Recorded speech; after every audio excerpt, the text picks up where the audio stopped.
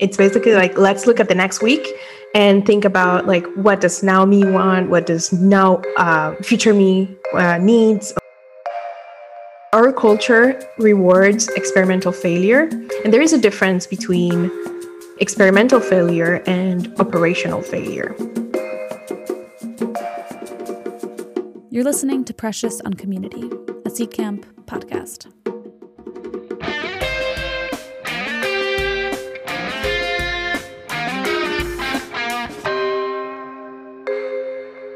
So, hey everyone, welcome back to the Precious on Community podcast, the show where we share learnings and advice from people in the trenches on what it takes to build and sustain a healthy community that not only helps your organization, but it helps your members meet their goals. Today, I am so excited to have Erica Batista on the show. She is the former director at The Family, the French VC, and now she is the official head of International at On Deck and the unofficial chief serendipity officer. Erica, it is so great to have you. Welcome. Thank you. It's so good to be here. Thanks for the invitation. Well, I mean, the invitation was easy to extend because the reason that I'm so excited to sit down with you is because of the amazing community that you built first in France with The Family, and now actually the community that you've built in Europe for On Deck. And we're going to get into that. And discuss, what it means to like really build community in a new space, in a new geography.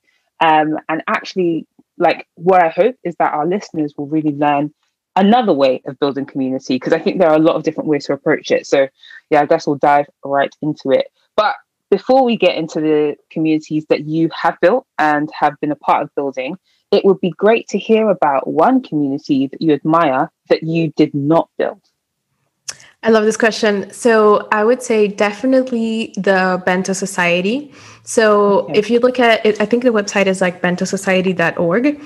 So this community, like the genesis of it is Jancis Strickler, who's the co-founder of Kickstarter. He wrote this book called This Could Be Our Future, which is an amazing book, highly recommend to read.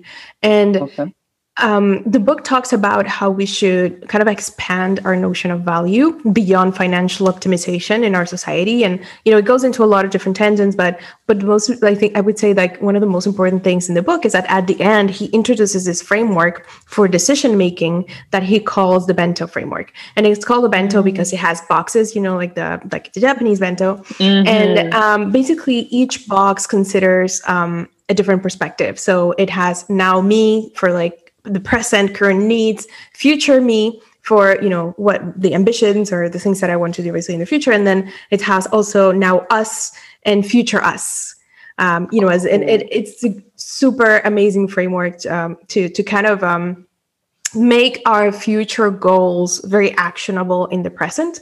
And so basically there is a group that's called the Bento Society, and it's people who have that kind of mindset, who want to really make the future actionable today. And it's a community that I wish I had created. And I'm a very proud member of it. How does the Bento Society come together? So basically it's, he just built out the website. I don't remember, how I heard of it was through his newsletter. So basically I saw that there was, I went on the website and I saw that there was a session on every week. And basically it's like, let's do our bentos together. And it's basically like, let's look at the next week and think about like, what does now me want? What does now future me needs? Or now us, etc. So like, it's just like, let's discuss and build our bentos together. And I just started joining. And then he created like subgroups of that are like that bento groups that meet every week. And these people have become such close friends. And we've both been through like such a journey together, sharing our experiences and our ambitions and our values. And it's a community really like no other that I've been a part of. I love to hear that. That's like a beautiful ritual, but then I guess, there's also accountability there for everyone to really grow together. Amazing. Well, I hope everyone can check that out, sign up to the newsletter, and maybe, you'll have a few more members that you'll come across as a result of mentioning these guys. Awesome. Great. Thank you so much for sharing. So, okay, let's get into you. So it would be great to know a little bit more about your background. So like, tell us how you went from like law to The Family and now to On Deck with this, unofficial title of Chief Serendipity Officer. Yeah. So my story is that I was born and raised in the Dominican Republic, and I went to law school after high school, and did the typical thing. Worked at a law firm for about 2 years, going to court, litigation, contracts, like your typical lawyer stuff. And then realized that in the long term, none of the career paths excited me. Like I didn't want to become a partner at a law firm. I didn't want to become a judge. I didn't see any perspective. And this was like 2 years in. So I was like, oh, what am I going to do? So I decided to study, do a master's degree in economics. I moved to Europe to do that. And I was living a little bit all over the place. And at that point, I became really passionate about startups. So I started reading Paul Graham's blog, all of the like TechCrunch articles and like all the tech blogs at the time. I became super geeky about it. And then I moved to France, and I started to kind of look around what was happening in the ecosystem, and the answer is not much. So there were like a couple events here and there, and I started like just messaging people and sending out emails and like just really trying to speak to whoever would give me a meeting, and that's how I connected with the founders of what became The Family. So I met them a little bit before they started it, and became their first employee, and started building the company with the founders, with first communities, first events, first workshops, and the first partnerships, meaning perks, and just really building out that kind of first cohort where companies like Algolia came out of, Heech, and Startup Service, and so many other successes that became real European companies, or global in certain cases. And then after 7 years, I decided that I had done every possible job at that company, and that it was time for me to make a move. So I left. It was a very tough decision at the time, and right before COVID. And I left, and the goal was to potentially launch my own thing. So I actually was talking to Eric and David, who is the founders founder and CEO of OnDeck. And they told me, oh, you should totally come to OnDeck to explore your company idea. So I joined the fellowship. And I mean, little did I know that the whole time they were trying to hire me. But I joined the fourth cohort, which was actually the second cohort that had been online. And I was just blown away. I had been building community for 7 years in a place that was called literally The Family. So I was not easily impressed. But after I, discovered the community, got help from people, I was able to help out others. I was just really, really impressed with the spirit of service and the quality of the people. So naturally, when they finally made the move and offered me a position to launch them in Europe, I said yes. And then the company went from 15 to 100 plus people. We grew so much in Europe that I then ended up transitioning to a head of international role to kind of expand that playbook and repeat that playbook to other markets where we want to, launch dedicated efforts. And it's been an incredible journey. Amazing. So talk to me about why you've unofficially been called Chief Serendipity Officer, because I think that's really important as well. I think that the thing is that I always keep this mindset. I'm a very long-term thinker. So for example, if I'm talking to somebody and it sparks something in me, I will say, oh, you should absolutely, like, I'm that type of person to be like, oh, you should absolutely talk to this person and this person. Like, I see the connections, I think, where other people don't, and I act on that.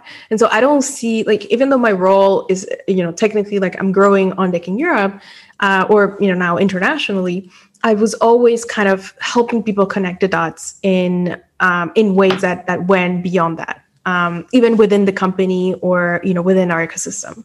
So I think that's why one of my colleagues especially loves to call me that. I love to hear that. That's a lovely sentiment, I would say, because it also shows that, I guess, that the connections in terms of what it means to do community building, like, it doesn't necessarily have to be strategic. It can just come from, I guess, natural thought processes. And that, I guess, is partly personality driven as well. Yeah, absolutely. Like there's some people that have like methods and frameworks and that have a very come at this from a very analytical point of view. And I'm not saying I don't have that. Like I love data. I love, you know, looking at like having concrete, numbers and looking at trends and all of that. But at the same time, I really am very intuition driven. And especially in the early days of a community, you really sometimes have to trust your gut, in the sense that, sometimes what people tell you, the feedback people give you doesn't correspond to how they actually behave. They tell you like, oh, I love this event, but they actually didn't join, or they said, no, it was so, but they stayed the whole night, so yeah, you sometimes have to look at more about people do rather than, the feedback they give you in a certain context, and trust your intuition, to be able to go in the right direction. So I'm very much in that camp. Yeah, that's an interesting one, because that thing about feedback and actually what people say versus what they want to do, I've definitely experienced that just in, these early days, people being like, oh, it would be really great if we could have this, and then you create it for them and then crickets. Yes, absolutely. 100%. I've seen that so many times, like people saying, for example, typically, like, for example, building in Europe, people would be like, oh, we would love to have like more events earlier in the day, for Europeans. And then you do them and like nobody shows up. And you're like, no, what they actually want is a global community. So they want events where people from the US can also attend, or where the global community can also attend. And so, yeah, sometimes like people, they say they want something, but actually that's not what they want. There's a lot of, I would say there's a lot of commonalities with building products. Excellent. Okay. Talking about commonalities with building product then. When starting out building a community, like, the advice is like, do things that don't scale, like just do whatever needs to happen at the beginning. And I know that one of the things that you've spoken about is speaking to like hundreds of people when it came to building the On Deck community in Europe. But actually, practically, how do you, if you're thinking about community as a product, how do you then manage and organize all of the information that you're pulling in when you're talking to all of these people? Yeah. So to what you're saying, basically when I started, launching On Deck in Europe, I would basically talk to anybody who would give me 20 minutes of their time. And the idea was basically that you're either a fit for the program, you're either the person I'm looking for, or somebody, or even you're going to talk about it to a friend who's going to talk about it to another friend. And so, yeah, I had for example, a VC friend in Berlin who told me like, wow, Erica, you've done such a great job that like when I decided to quit my job, like 5 different people told me about On Deck. So, it's something that happens because you have, there's obviously also tech Twitter, because our community is also very vocal on Twitter. But if you're not on Twitter, how do you hear about it? It's through other people. So to go back to your question on, how do you track that? How do you structure that? I actually have like my own method, which I'm sure like there's like softwares and CRMs, but I actually have my own way of tracking my network, which is through like a Excel sheet or Airtable, actually, which is my favorite product. Where I organize people through like different tags and different information, and that's how when I want to build a list of people, not that I like if I was thinking tomorrow, for example, like, oh, I want to organize a dinner with Series A founders who are doing SaaS, like I can think of people, but if you have a list of all the people in that category, then it's like much easier to have like that inspiration, right? Especially when it comes to having a diverse pool of people, because then the people you think about from the top of your mind, for most people, I would say it's not necessarily the most diverse list, right? So, but if you have that list, then you can, play around with it, etc. So I had in my Airtable where I would write notes of everybody that I spoke to, what were the next steps, what were they doing, and like that was like obviously that doesn't scale. But if you want to know, like today, now that we have thousands of members in our community, we have somebody in our team, Trish, who you heard speak at On the Community Builders, who is amazing, and she's the best person to speak about this. But we track so many things, like we track how many days you're active on Slack, how many messages you've sent on our community Slack, how many times your profile is somebody's favorites, your profile on our internal directory. We furiously collect feedback after every event, after everything. So we track a lot of things. And I think that in the early days, then it's, if you're talking to less than 1,000 people, you can probably keep that in a like a CRM or a spreadsheet. If it's more, then that's around the time I would say that you want to be collecting. You have significant data to be able to make decisions out of that. Because in those early days, I think a lot of people go at it. They're like, let me talk to all these people, but actually the mismanagement of the data then causes problems, because it's like, okay, what do you action?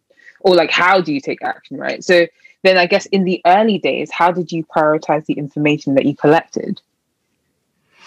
That's a great question. I don't know that. I mean, the information that I collected from people was either now's a good time, maybe it's in 3 months, or like it's never going to be a good time, but I'll tell my friends. So it was like there weren't that many options in terms of, what I'm looking for, which is, growing my community. So I would say that it was really just in terms of, when I talk to somebody, I always try to add value first. I know that's a cliche, but I actually, try to make helpful introductions. And if I could, I would just do them right away. And I even got like feedback from people who said, I want to join your community because you helped me before you even knew that I was gonna, join and become a customer. So that people really responded, and it was sincere, because I do believe in that we're all playing a long game. And if somebody, doesn't buy your product today or doesn't join your community today, they may in 3-5 years, you don't know, right? So to like go back to the main point is like, if there was something to do right away, I would do it right away, whether that was an introduction or sending the relevant information, etc. If there wasn't, I would just write a note saying, I have to reach out to this person in 3 months or never. There weren't that many options, to be honest. Initially, I was going to ask you about how you then decided to join the team, because if you're a member of ODF4 first, right? And then you joined the On Deck team, but what I'm hearing now is that actually it was very strategic. You actually brought in and they knew that they were going to add you to the team. But there is a lot of wisdom, right, in hiring from your community in order to help grow it. And I think like On Deck does a really good job of that. So like, what would you say are some of the benefits of people hiring from within the community? Yeah, absolutely. And by the way, like as head of international, I've hired so far 2 country managers for Israel and Canada, and they're both On Deck Founders Fellows. Like they're both fellows from our community. And it just so happened like I had great candidates, but ultimately, the advantage of having people who not only understand, but they live and breathe your product is, this is the same for any other company. Like if you're building a SaaS like Notion, you probably want a power user who's built, who's planned their entire life on the product. And in our case, I would say that most people in the team, even if they haven't been part of On Deck, they've been part of a community at some point and they understand the value of community. But of course, it's so much better if it's our own. And I would say, just that part of, understanding the product, and the values. But at the same time, what I really love about hiring from the community is that when they pitch the company, they do it from a personal experience. There's always that really personal touch from how much it has impacted their own lives and careers. In my case, for example, when I joined On Deck, the On Deck Founder Fellowship, I was exploring an idea in the female health space. So hormonal health for women. And I was so surprised in how, everybody in the community, and especially with the men in the community, because I thought, when I had a call that I had to pitch what I was, exploring, and it wasn't somebody who had like an experience in health or anything related, I was like, this person is like not gonna understand or be able to help, but they would be able to help. They would introduce me to a midwife in the US who's like advising hospitals or embryologist in Nigeria. And like, I would get so many helpful introductions from the community that I was like really, really surprised. And so this is like the way that I pitch the community, how much the spirit of service and how much, I was surprised by how helpful people actually were. And, as I've said, I've hired 2 people from the community from my own team. And, Yeah, and they both have like their own ways of pitching how the community has impacted their lives. And personally, I'm still, the fact that I was part of the community means that launching Europe, I was not only very involved with the first couple of cohorts in Europe, but I even ended up investing in some of the companies. I became really close friends, and I'm still very engaged with that community. And how did you approach hiring out of your community? Was it that these two individuals applied for the role, or actually did you approach them in the same way that you were approached? It's both. So when I want to hire for a specific geography, I would usually look at who are the fellows that are based in that geography and is there a potential fit? And I'll reach out. I usually will reach out to most people who can be either good candidates or could give good referrals because they're close to being a good fit. So I will reach out to them. I will leverage the community when trying to hire for new geographies, and then. In both cases, it was a bit of both. We had been in touch. For example, our country manager for Canada was in the same cohort as me in ODF, wow. And we had connected, so we knew each other. And then our country manager for Israel, I actually brought him on board to the community, so we had already been in touch as well. Wow. Okay. Yeah. That makes a lot of sense, and I guess really useful in terms of motivation to keep the fuel going when I guess community building gets hard as well. Yeah, no, for sure. And it's a different game. Like when they come in, they already know people who've been part of the community. They're already motivated. They feel more attached to the thing. But I'm saying this, but I'm hiring for other roles, and like if you're applying to a role in the company, you don't have to be an on-deck fellow. Just to be clear, it's something that we love, but definitely not an impediment to working in our team. Yeah, no, yeah. Let's add that caveat, and I think the same with any company, right? It's just that I think not enough people leverage those within their community already when trying to build it out and like grow it, right? And so definitely great to look within, as well as then of course looking at exceptional candidates that are coming absolutely from outside as well. I would add to that one thing is that sometimes people in your community will step up in ways that you didn't expect or that don't correspond to where you want to take your community. Like somebody will say, how about I launch this project for you? Or how about, I help you in this way? And you're like, well, that's a little bit further down the roadmap, or, I don't really think we should do that. But I think that anytime there's like energy coming from your community, you should try as much as possible not to try to put a stop to that, or not to, you should try to channel it in a way that is helpful to the community and to the way you want to move forward. Instead of saying like no and shutting it down, you should never try to like stop that energy, but try to channel it in the best possible way. So how then do you evaluate, using and I guess leveraging that energy in order to how do you leverage that energy and like evaluate whether to go with that, or as we were saying earlier, like getting this feedback where it's like, let's do this or let's do that. And you're like, no, actually, that's not what you mean. How do you evaluate what to do next in those instances? Yeah, absolutely. And there is a difference between, for example, somebody who says, oh, you should do more of this or more of that. And somebody who, for example, as I got in the early days of building Europe, I got so many messages from fellows saying, how can I help you build Europe?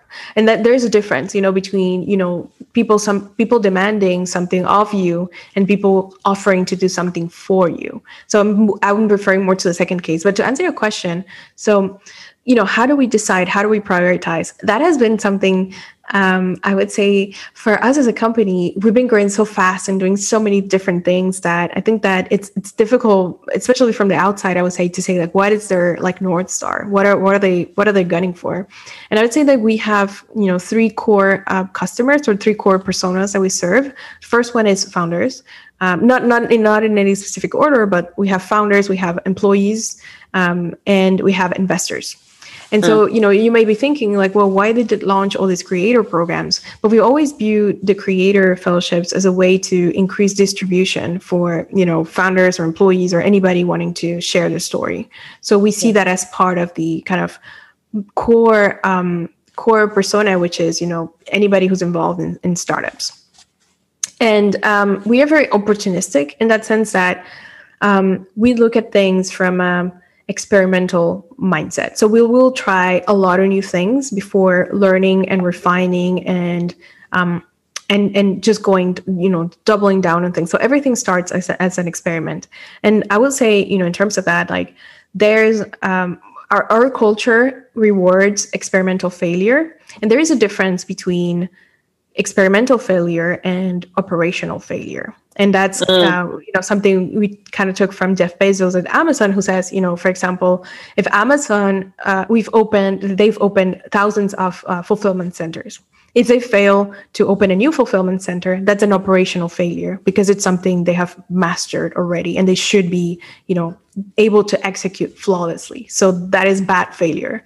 But experimental failure is when you try something new and you learn from it and it didn't work, but you were able to learn so much from that experiment. And even the fact that you failed, it means that you took a risk and you tried to expand the scope of what you currently do. So we really encourage that type of experimental failure. And that's why our team, we'll try new things and we'll do things like, for example, when we saw that the restrictions around COVID were easing, how to say that, like, things were opening up again. Mm-hmm. So we decided to do the Miami drop. So be one of the first communities to go back to in-person events. And now we're doing New York because Miami was a success. And if you ask, where is that going? We are in the process of figuring out, okay, we learned this works, and then we'll probably turn it into something else. But that is the culture in the company. I love that. I think that distinction is really, really important. Firstly, what you said about people demanding things from you versus people offering to do things for you, right? Because then it's like you're building with the community rather than like building for the community, which actually means if people aren't willing to do it, how engaged are they with like the actual growth? And then experimental versus like, operational. It's a big one. Yeah. Big one, especially as you scale, right? Because actually, the way in which the experiment could help with exponential growth versus operational failure hindering the continued growth. Mm-hmm. So it's a huge problem. I love that. Awesome. Well, speaking of events then, obviously you've been hosting a lot of online events, and I guess in real life events are a big part of like normal community, but then also launching into new markets and stuff. So I guess how are you now approaching creating experiences for your community when, number one, it's so broad and so large as well? Yeah, that's a great question. So we are definitely very excited about the opportunity to do, in-person things like and explore things like co-living, co-working, and in-person events, retreats. There's so much to do in that to that extent, and I think that the way we think about it, it's actually not that different from online experiences. I would say that what is like the first thing you want to think about, as a community builder is what is the purpose of the event? Is it to increase serendipity among members? Is it to build meaningful connections? And at a business level, what are your goals? So ideally, your goals serve the customer, but you kind of serve the customer while also optimizing for your goals, which are, for example, if it's increasing lifetime value, then, for example, you would structure the event to drive conversions to the product that the upsell that you want them to, or the behavior that you want them to purchase. Then, if it's customer satisfaction, then you would probably listen to your community and figure out what are the top needs that are not met today by your product. And you would turn your event around that. If your goal was to increase referrals, then maybe you would allow people to bring a +1 and things like that. And then the other side of that is, what are your goals, but also how do you want people to behave during the event? So do you want them to, meet as many, to the serendipity purpose? Like, do you want them to meet as many people as possible? Do you want them to, focus on a smaller group, but really go deep and build deep connections with them? And, at the family, for example, one thing that we did was like, we organized so many different formats. We actually had a full-time chef in the team that, because it was cheaper than, getting a caterer for every event. So, it also, he was really good, but, we knew that, French people in some European cultures have a harder time with, meeting new people and like going in a room and just like talking and talking and doing that networking thing. I'm gonna get there. That Americans are so good at. And I'm Latina, so for me it's like I'm going into a room or going to a party alone and like not knowing anybody. It's like I'm in my element. It's like nothing. But in this case, we said, okay, so how do we make sure that people come to this dinner where there's 200 people and they don't know anybody, but they want to connect with as many people as possible? So what we did was we repeated it all the time. We said, if we, as a team, as a family team, if we see you talking to somebody you already know, we'll split you up. Like we'll literally come to you and be like, you stop talking, you know each other already, you stop talking to the person and come talk. And we would have team briefings before these events to be like, your goal tonight is to be a connector. So you're going to be making introductions and bringing people together. So that's one thing. The second thing we did was that we had, this sounds like so silly, but it actually worked. We had like icebreaker cards that we would distribute during the evening so that people, what was the last challenge you went through as a founder? What is the best thing that happened to you this week? What are you celebrating this week? What are your goals? What is your vision? So we had all this like founder oriented icebreaker conversation cards that we would distribute. And then the last thing we did, we did a bunch of other things, but those are the three main ones. We would also send a text message to every attendee before the event saying, tonight your goal is to find among this big crowd to find these three people. And they had like three names of other people attending. And it was so funny because people were so dedicated to finding these other people that sometimes it would stay until the end of the evening and be like, I'm still here because I haven't seen, like, have you seen this person? And it's hilarious because sometimes the person hadn't even showed up. From the whole night. Yeah. So just kind of, just to a way to illustrate of how you can structure and design your events in different ways depending on what you want to achieve and how you want people to behave. Yeah, that makes sense. And then I guess then afterwards you've already set up what you want to measure in terms of the value that's come out of the experience that you create.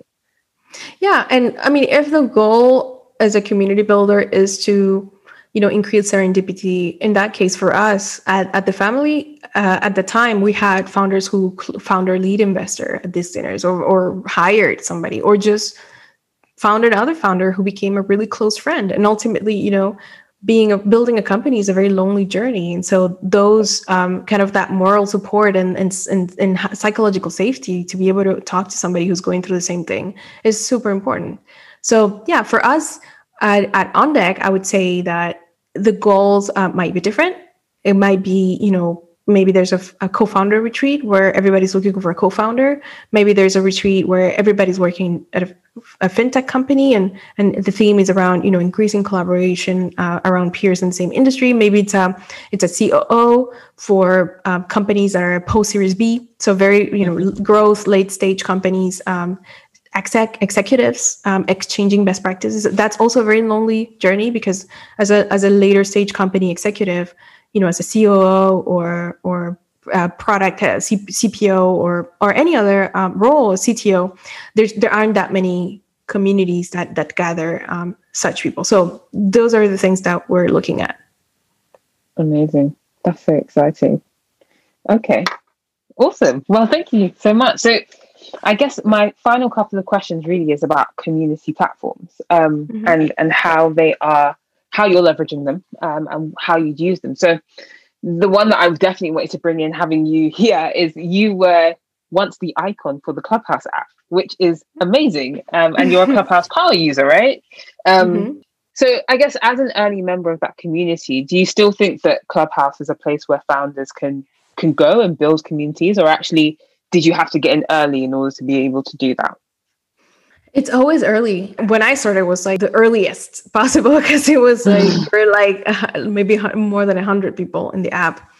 But it's still very early for any platform, and I think that it's not a matter of like, a lot of people say like, oh, it's too late, it's too big now, it's like too late, too hard to break in. But I don't think that really matters. There's people starting, you know, TikTok accounts every day and like Instagram accounts every day, and like they break through if you create something that, you know, people that resonates with people, and that, you know, and like my personal journey with Clubhouse was that I joined very early on, and I wasn't thinking of, you know, creating content or rooms or anything. I was just like really literally making friends. So I was spending an like obscene amount of hours every day. I had just quit the family. So I was, you know, I had a lot of free time. And so it was like so serendipitous in the way that one day, you know, I'm in a room and I see some friends, and then will.i.am pops up all of a sudden, and like we just start having a conversation, and like, okay, no way, for sure, and like so many other celebrities,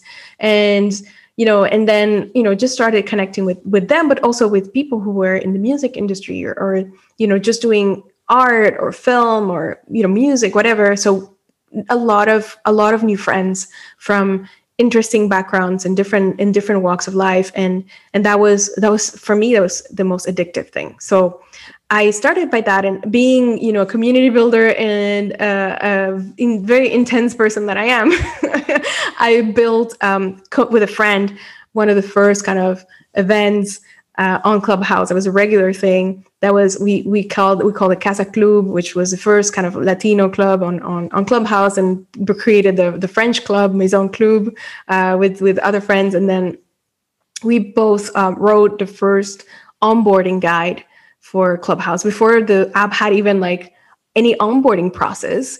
My friend and we kept like welcoming new people and saying like, oh, this is how it works, and this is how you do, and this is the culture, this is how we do things. We just found ourselves repeating the same thing over and over. So we just said like, let's do a Notion deck and let's write it down. And that document has been read. Like I used to get messages every day from people thanking us for that document, but, you know, has been read by, you know, probably millions of people at this point. And then, you know, Clubhouse recognized all of that contribution to the community by making me the app icon. And now I would say that I've seen people, because, you know, I hear about the stories. I've seen other people kind of build communities and break through, and they have not been, you know, early users like I was. I can think of, for example, Sarah Essa, who's part of the ODF community. She built the Sustainability Club, and I don't even know how many users she has, how many members she has in her club. Last time I checked, I think it was 50,000 people. Oh. And she started that from scratch, I think in January. So, you know, it's not too late for sure. Awesome. Well, no, I think we've covered a lot of ground here, and it's been amazing to hear how you approach building community for On Deck, but also how you did it for the family as well, because those are two, I guess, very different audiences, but turning those audiences into communities, you still managed to do it in different ways. So you're a power community builder. We love to see it. Oh, thank you. It's very flattering to hear that from you. Oh, no worries. Okay, so I've got one final question for you before I then just ask you to share how people can find you after this. And that is simply, if you were starting a community today from scratch, like, where would it live? That's a great question, and I get it a lot, or people ask that often. I think, like, my honest answer, it's like, it doesn't matter, but I'm going to like play the game and answer it anyway. But I just think that people get so hung up on the tools, and they decide that even before they decide like what kind of community they want to build, what are like, I'm a much more of a feeling person. And so if, you know, pick a platform that, number one, matches the type of behavior you want to see. For example, if it's like in-person events, you can create a WhatsApp group or email thread. You know, just use the platform that best fits your communication style as a leader. So if you're better in writing, then, you know, by all means, like, start a newsletter, make it interactive, or start an email thread where everybody's, you know, just you give prompts to people to introduce themselves and like share very personal things, for example. If it's video, YouTube or TikTok or whatever, or, you know, any other platform. And then if it's voice, for me, was Clubhouse was a breakthrough because I had never really been super active on Twitter. I had never, you know, had a newsletter. I've written a couple articles, but it's just like I think I'm very, that's another topic. Let's do another podcast, right? But the main idea is that I really found that voice and Clubhouse were like the best platforms for me at the time. And they still are. So find that and then pick the one that best suits your personality. Awesome. That is great advice, because people, I think sometimes it's like analysis paralysis. Like, do I use this? Do I use that? Do I use this? Do I use that? Actually, yeah, do it for the people, and it shouldn't steer you too wrong. Awesome. So given that you're not a big Twitter person, you don't really want to, you know, you've written a few blogs, but actually not that many. Clubhouse is one place. Is there anywhere else that people can find you and reach out? Absolutely. So I am on Twitter now because of Clubhouse. I became super active on Twitter because I made friends on the app. And funny story, like Clubhouse didn't have a DM feature. So we couldn't message each other, and we used, still doesn't. And we used Twitter as a back channel. So I became super active on Twitter through that. So you can find me there. It's Erica Batista, just like my name. The same handle on Instagram. On Clubhouse, I'm at Erica, #OG. And the original. Yes. And my email for anybody who wants to reach out is erica@beyonddeck.com. Awesome. Thank you so much for sharing. It's been such a pleasure. Yeah, thank you. Same here. And I think that a lot of us that are, you know, community professionals, we've been doing community before we even knew what it was called, right? It's just part of how we relate to people, how we want to, you know, when I'm in a room, I just want everybody to feel good and comfortable and at ease. And so like, I think that's a mindset that we all have and share. And so we should always, you know, trust our gut when it comes to this, this community building profession that I can't even believe that it's called a profession, because it doesn't feel like work to me.